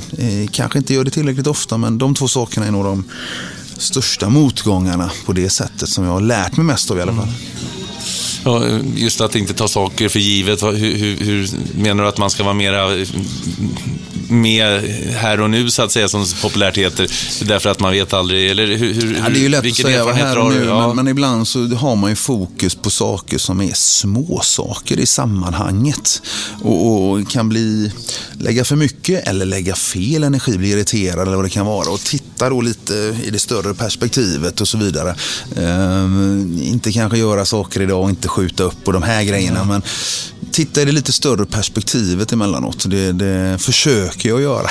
Det är ju lättare sagt än gjort också. Du är fortfarande irriterad i bilköer och sådär ibland, eller? Ja, det blir jag ju fortfarande. Det har man rätt att vara, tycker jag. Du slutar alltså 2009. 39 år är du då, Stefan Löfgren. Vem är den bästa du har spelat med? Ja, först och främst tycker jag det den här frågan att jämföra spelare från olika generationer är fel. Du får nämna några stycken. Magnus Wislander är ju ändå århundradets val till årens handbollsspelare. Med rätta tycker jag. Han gjorde då den här karriären från vänsternia till mittnia till linjespelare. Spelar alltid framåt och alltid bakåt. Alltså den typen. Sen kommer ju en spelare, det går inte att komma förbi en Nikola Karabatic som jag har fått uppleva och spela med. Där gillar jag ju hans hänsynslöshet, hur han använder sin kropp för att få framgång liksom, och verkligen beredd att offra sig själv och ha ju en inställning, en mentalitet. Men det är liksom två olika generationer, kommer ju upp med mycket annat och annan teknik. Så att där är ju två spelare som jag själv har fått uppleva som spelare. Ivan Obalic har jag bara mött som är det den bästa du har mött, eller? Ja, men han är ju så oortodox och så annorlunda i sitt handbollsspel. Den som är att jämföra med det som jag har spelat med, det är ju Jomir Vranjes som också är väldigt annorlunda eller var annorlunda som spelare. Han är ju den som har stuckit ut mest då, Ivan Obalic. Visst är det så. Så att man får nämna några då. Ja, det får man. Vilken tränare är den bästa du har haft, eller den som har betytt mest för Stefan Löfgren? Jag har betytt mest, alltså är ju kanske det är ju de ungdomstränarna man hade någonstans som stod där varje gång och varje dag i veckan när man var där och fick en att tycka att det här var roligt och fick en att fortsätta, annars hade man ju aldrig kommit dit och haft den här passionen och kärleken till sporten. Så de är ju de som har betytt mest. Den som har utvecklat den mest eller gjort den och så vidare. Det har ju också varit andra typer av spelare eller tränare som har fått den att bli bättre spelare. Vilka ungdomstränare tänker du på då? Ja, men förutom att jag hade min far, det fanns ju spelare som Lars Grönberg, Kent Björk och så vidare som var med under den perioden och alltid hade det där som gjorde att vi ville fortsätta. Jag tycker att det är de som har betytt mest. Absolut är det så. Sen är det inte de som har gett mig mest handbollskunskap. Nej, det är det inte. Men det är de som tog en att man ville fortsätta. Vilka har gett mest handbollskunskap då? Ja, ren handbollskunskap. som man var mottaglig för och förstod och var med, det är ju Nokka Sedarusic i Kiel, Ola och Reine i RIK som pratade om tidigare, fick ju en liksom att få en inställning och förstå vad det hela handlar om och vad som krävs och det, alltså, annars hade man ju heller aldrig kommit vidare. Bengt var ju mer hur man formade en grupp och fingertoppkänsla och hur man kunde verkligen att det blev ett lag av saker och ting, så alla de här sakerna, jag har nog haft förmånen också verkligen fått de här i rätt tidpunkt för min egen mottaglighet, tror jag.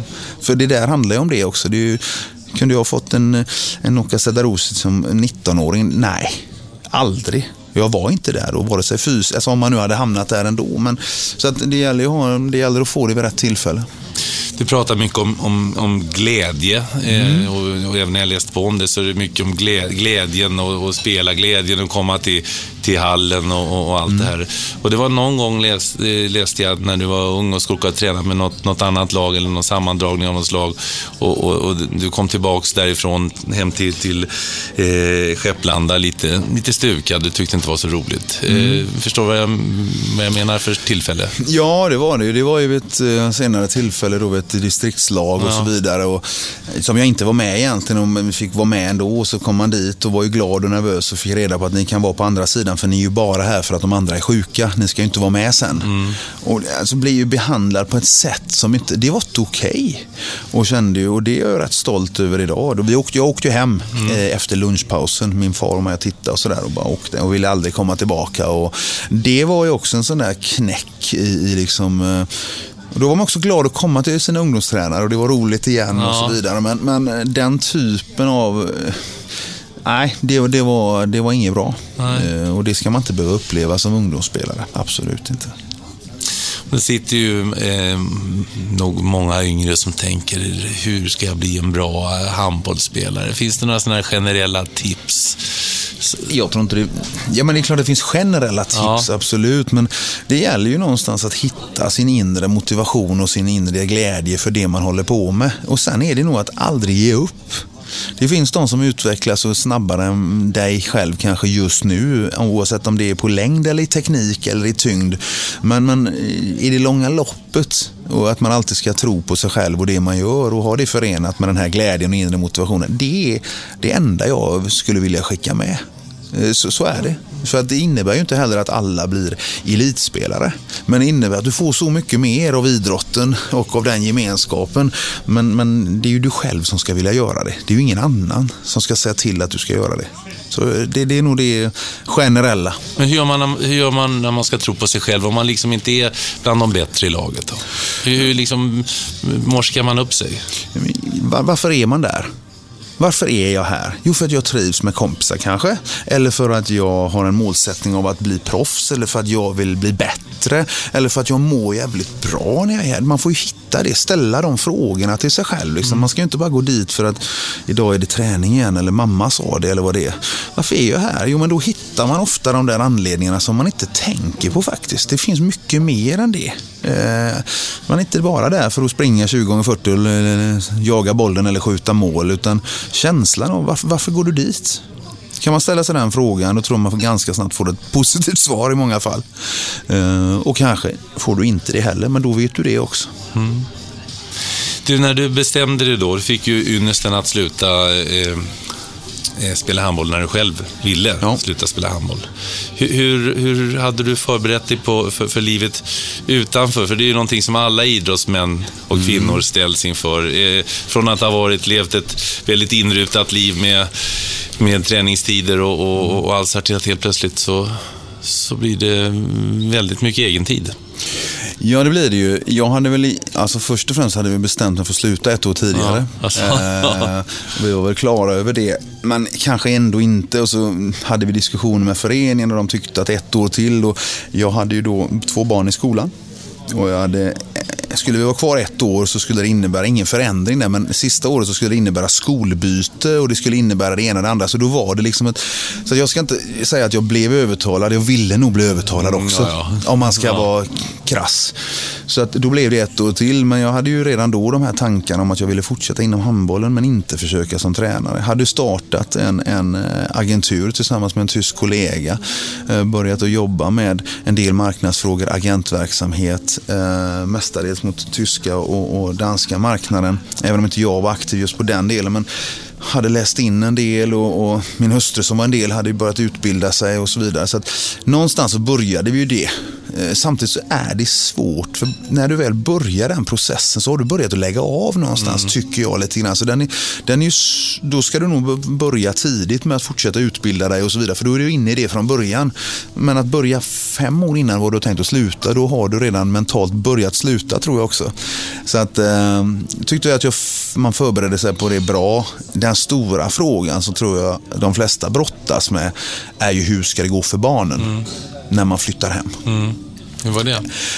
Ja, men det sa alla som hade flyttat hem innan. Tänk inte på barnen. De löser detta galant. Men du tänker och vilka är det som löser? Jo, det är barnen naturligtvis. Både med språk. Jag har båda barnen födda i Tyskland. De löser det med språk, kompisar, allting. Även om det är tårar och kramar när man flyttar därifrån. Självklart är det så. Men visst är det en annan typ av liv man flyttar tillbaka till. Man får ju förmånen när folk kommer ner och hälsar på dig att du får väldigt mycket tid med dem. När du kommer hem så jobbar alla. Mycket. Helgerna, alla har sina aktiviteter och barn och allt vad det är. Det är nästan så att man får boka en Outlook-möte med kompisar. För det var inte vi beredda på. Det blir en ganska stor omställning. Sen finns det den positiva att du kommer hem till dina rötter någonstans. För oss var det så. Du kommer till en närhet till dina nära och kära igen, som blir på ett annat sätt. Det har alltid varit på dina premisser när du har varit i utlandet och sådär. Så att det finns båda sidor, men just den biten med tiden som man själv alltid hade haft. Du har mycket tid när du är proffs, även om du lever efter någon annans kalender, men du har mycket tid. Den tiden är ju helt borta när du flyttar hem och går in i ett normalt arbetsliv. Det är ju som det ser ut. Det var vi inte beredda på. Nej. Så att, Men frugan började utbilda sig också, och vad läste hon till? Ja, hon är fastighetsförvaltare. Och du läste, när du började plugga på slutet, var det vidare ekonomi? Ja, men det var ekonomi och företags ekonomi och de bitarna då. Ja. Hur var det då när du väl, jag menar, mentalt så där så kan man ju börja inställa, men när det väl står inför faktum, när du flyttade hem och du ser regnet i Kungälv komma från sidan, och det är ingen träning idag och inte imorgon heller och inte övermorgon heller. Nej, det är klart att det är en omställning, så är det ju. Jag fick ju möjligheten då som sagt att vara på ett idrottsgymnasium och fick vara med ungdomar som var 17-19 år som brinner för handbollen, och fick ju se den här kärleken till handbollen från andra sidan, vilket var oerhört härligt. Så någonstans så blir det ju en vardag ganska snabbt ändå, ska man ju säga. Men visst, du saknar vissa grejer och du märker inte det förrän du inte har det, så är det ju helt klart. Men regnet var det. Regnet var det. Så kom du in i landslaget då som general manager, det var 2011.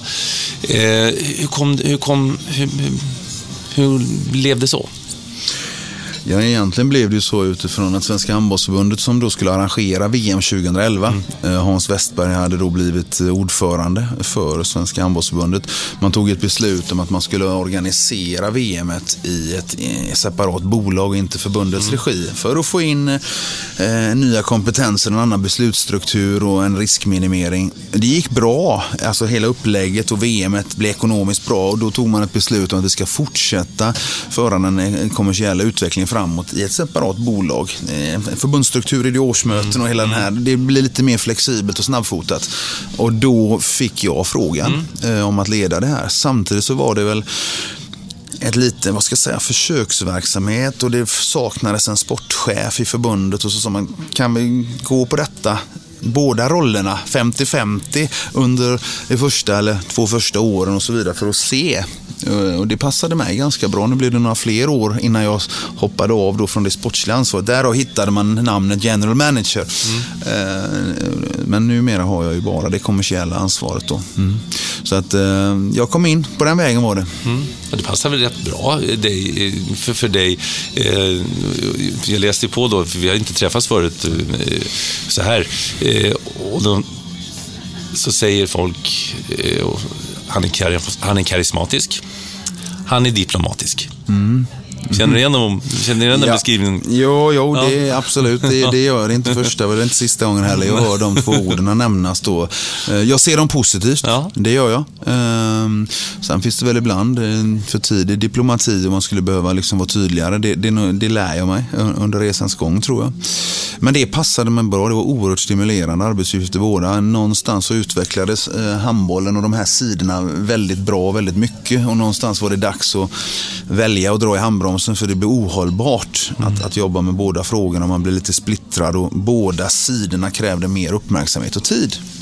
Och som sagt, jag valde och vill jobba med den affärsutvecklingen och den sidan. Återigen, för att falla tillbaka på den handbollsmässiga. Jag har gjort den resan. Jag får med förmånen att hålla på med den affärsutvecklingen och affärer inom handbollen. Så för mig har jag det bästa jobbet man kan ha just nu. Nya utmaningar är viktiga för Stefan Löfgren. Ja, det är det. Ja. Det är det verkligen. Jag tror liksom att jag tror fortfarande jag fyller ju 47 i år liksom, och jag tror fortfarande att jag lär mig saker för att jag ser utmaningar och är nyfiken. Och det tror jag är någon slags drift i en. Det är väl, förutsätter man mål, det är väl samma sak här. Det är nya saker, det är en ny turnering eller det är en ny affär eller det är en ny grej. Och det gillar jag. Jag tycker det är rätt sätt att angå livet. Numera bor du i Kungälv. Jo. Ja, varför hamnar du i Kungälv? Ja, och inte i Kungsbacken. Ja, det är fel sida Göteborg. Nej, från Skepplanda, jag är från norra sidan om. Sen gick jag det är samma sak i Stockholm, man flyttar inte från norr till söder. Nej, kanske så. Jag flyttade väl till fel sida älven, sa man alltid på dem som bodde på den ena eller andra sidan älven. Men vi hade sommarstuga ut mot Marstrand. Sen när vi skulle flytta hem, vi flyttade, då bodde vi centralt i Göteborg. Kom hem med 2 barn och man såg på livet lite annorlunda. Och då trivdes vi i Kungälv. Gör det väldigt mycket och valde att flytta till Kungälv då. Och trivs verkligen bra. Så att jag bor ju bara 200 meter från klassiska Skarpe Nord då. Ja. Men har bara varit där som besökare en gång. Ja, hur är det som skridskåkare? Nej, jag är inte som skridskåkare överhuvudtaget. Så att nej, det är inte min avdelning faktiskt. Men bor nära i alla fall. Du har 2 barn som är tonåren. Hur är deras idrottsintresse? Ja, stort. Det är väl lite samma där. Har man föräldrar som har varit väldigt idrottsintresserade, antingen som utövare eller som tittare och intresserade, så blir man väl det. Det smittar av sig. Så de har hållit på med fotboll, handboll, innebandy, skidåkning. Alltså det är stort idrottsintresse allmänt. Men just nu så är det handboll för båda två. Alltså det är det? Ja, det har blivit det i alla fall. Är de lika passionerade i handbollssporten som du var och är? Man kommer ju inte ihåg sig själv som tonåring på det sättet. Det gör man ju inte. För mig är det viktigt att de tycker att det är roligt och att de verkligen, jag gläder mig oerhört att de har testat andra sporter och inte bara hamnade i handboll och vill bara, det hade känts som då blir det fel. De har man testat på och hållit på ganska länge med andra idrotter, och det tror jag är viktigt för ens utveckling också. Sen vad det blir av det, bara de har roligt. Hur tror du att det kommer att vara för dem när de, det märker de väl nu också, har en pappa som heter Löfgren och som har spelat 268 A-landskamper och vunnit Champions League och alltihopa. Nej, men tyvärr finns det ju en baksida av det där. Och tyvärr måste jag säga att det är inte ofta, men det finns en del som beter sig dåligt. Vuxna människor som beter sig dåligt och lägger på barnen natt och så vidare.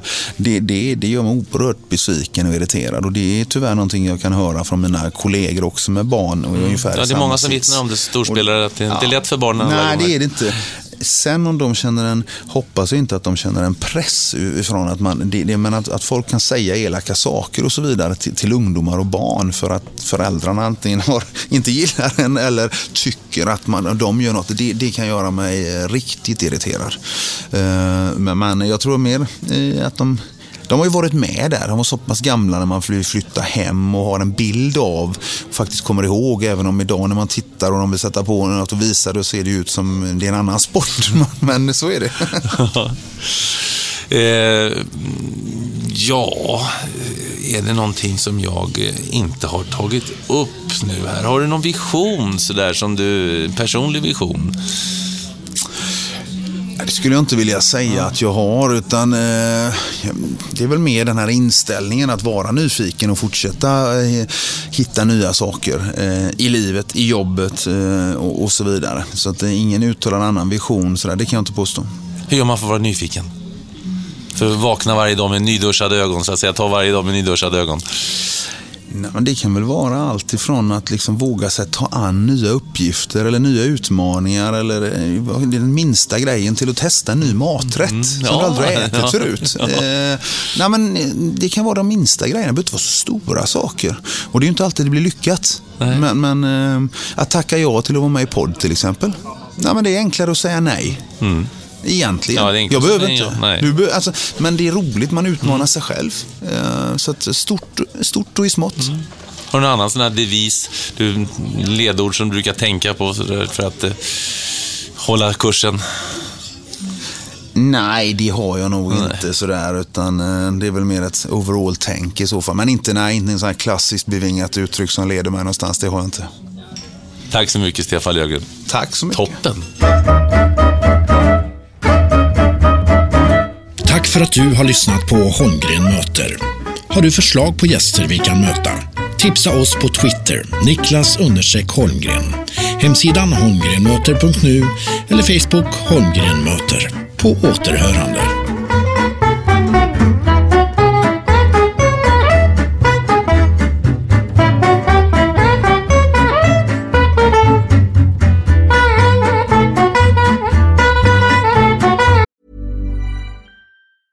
Planning for your next trip?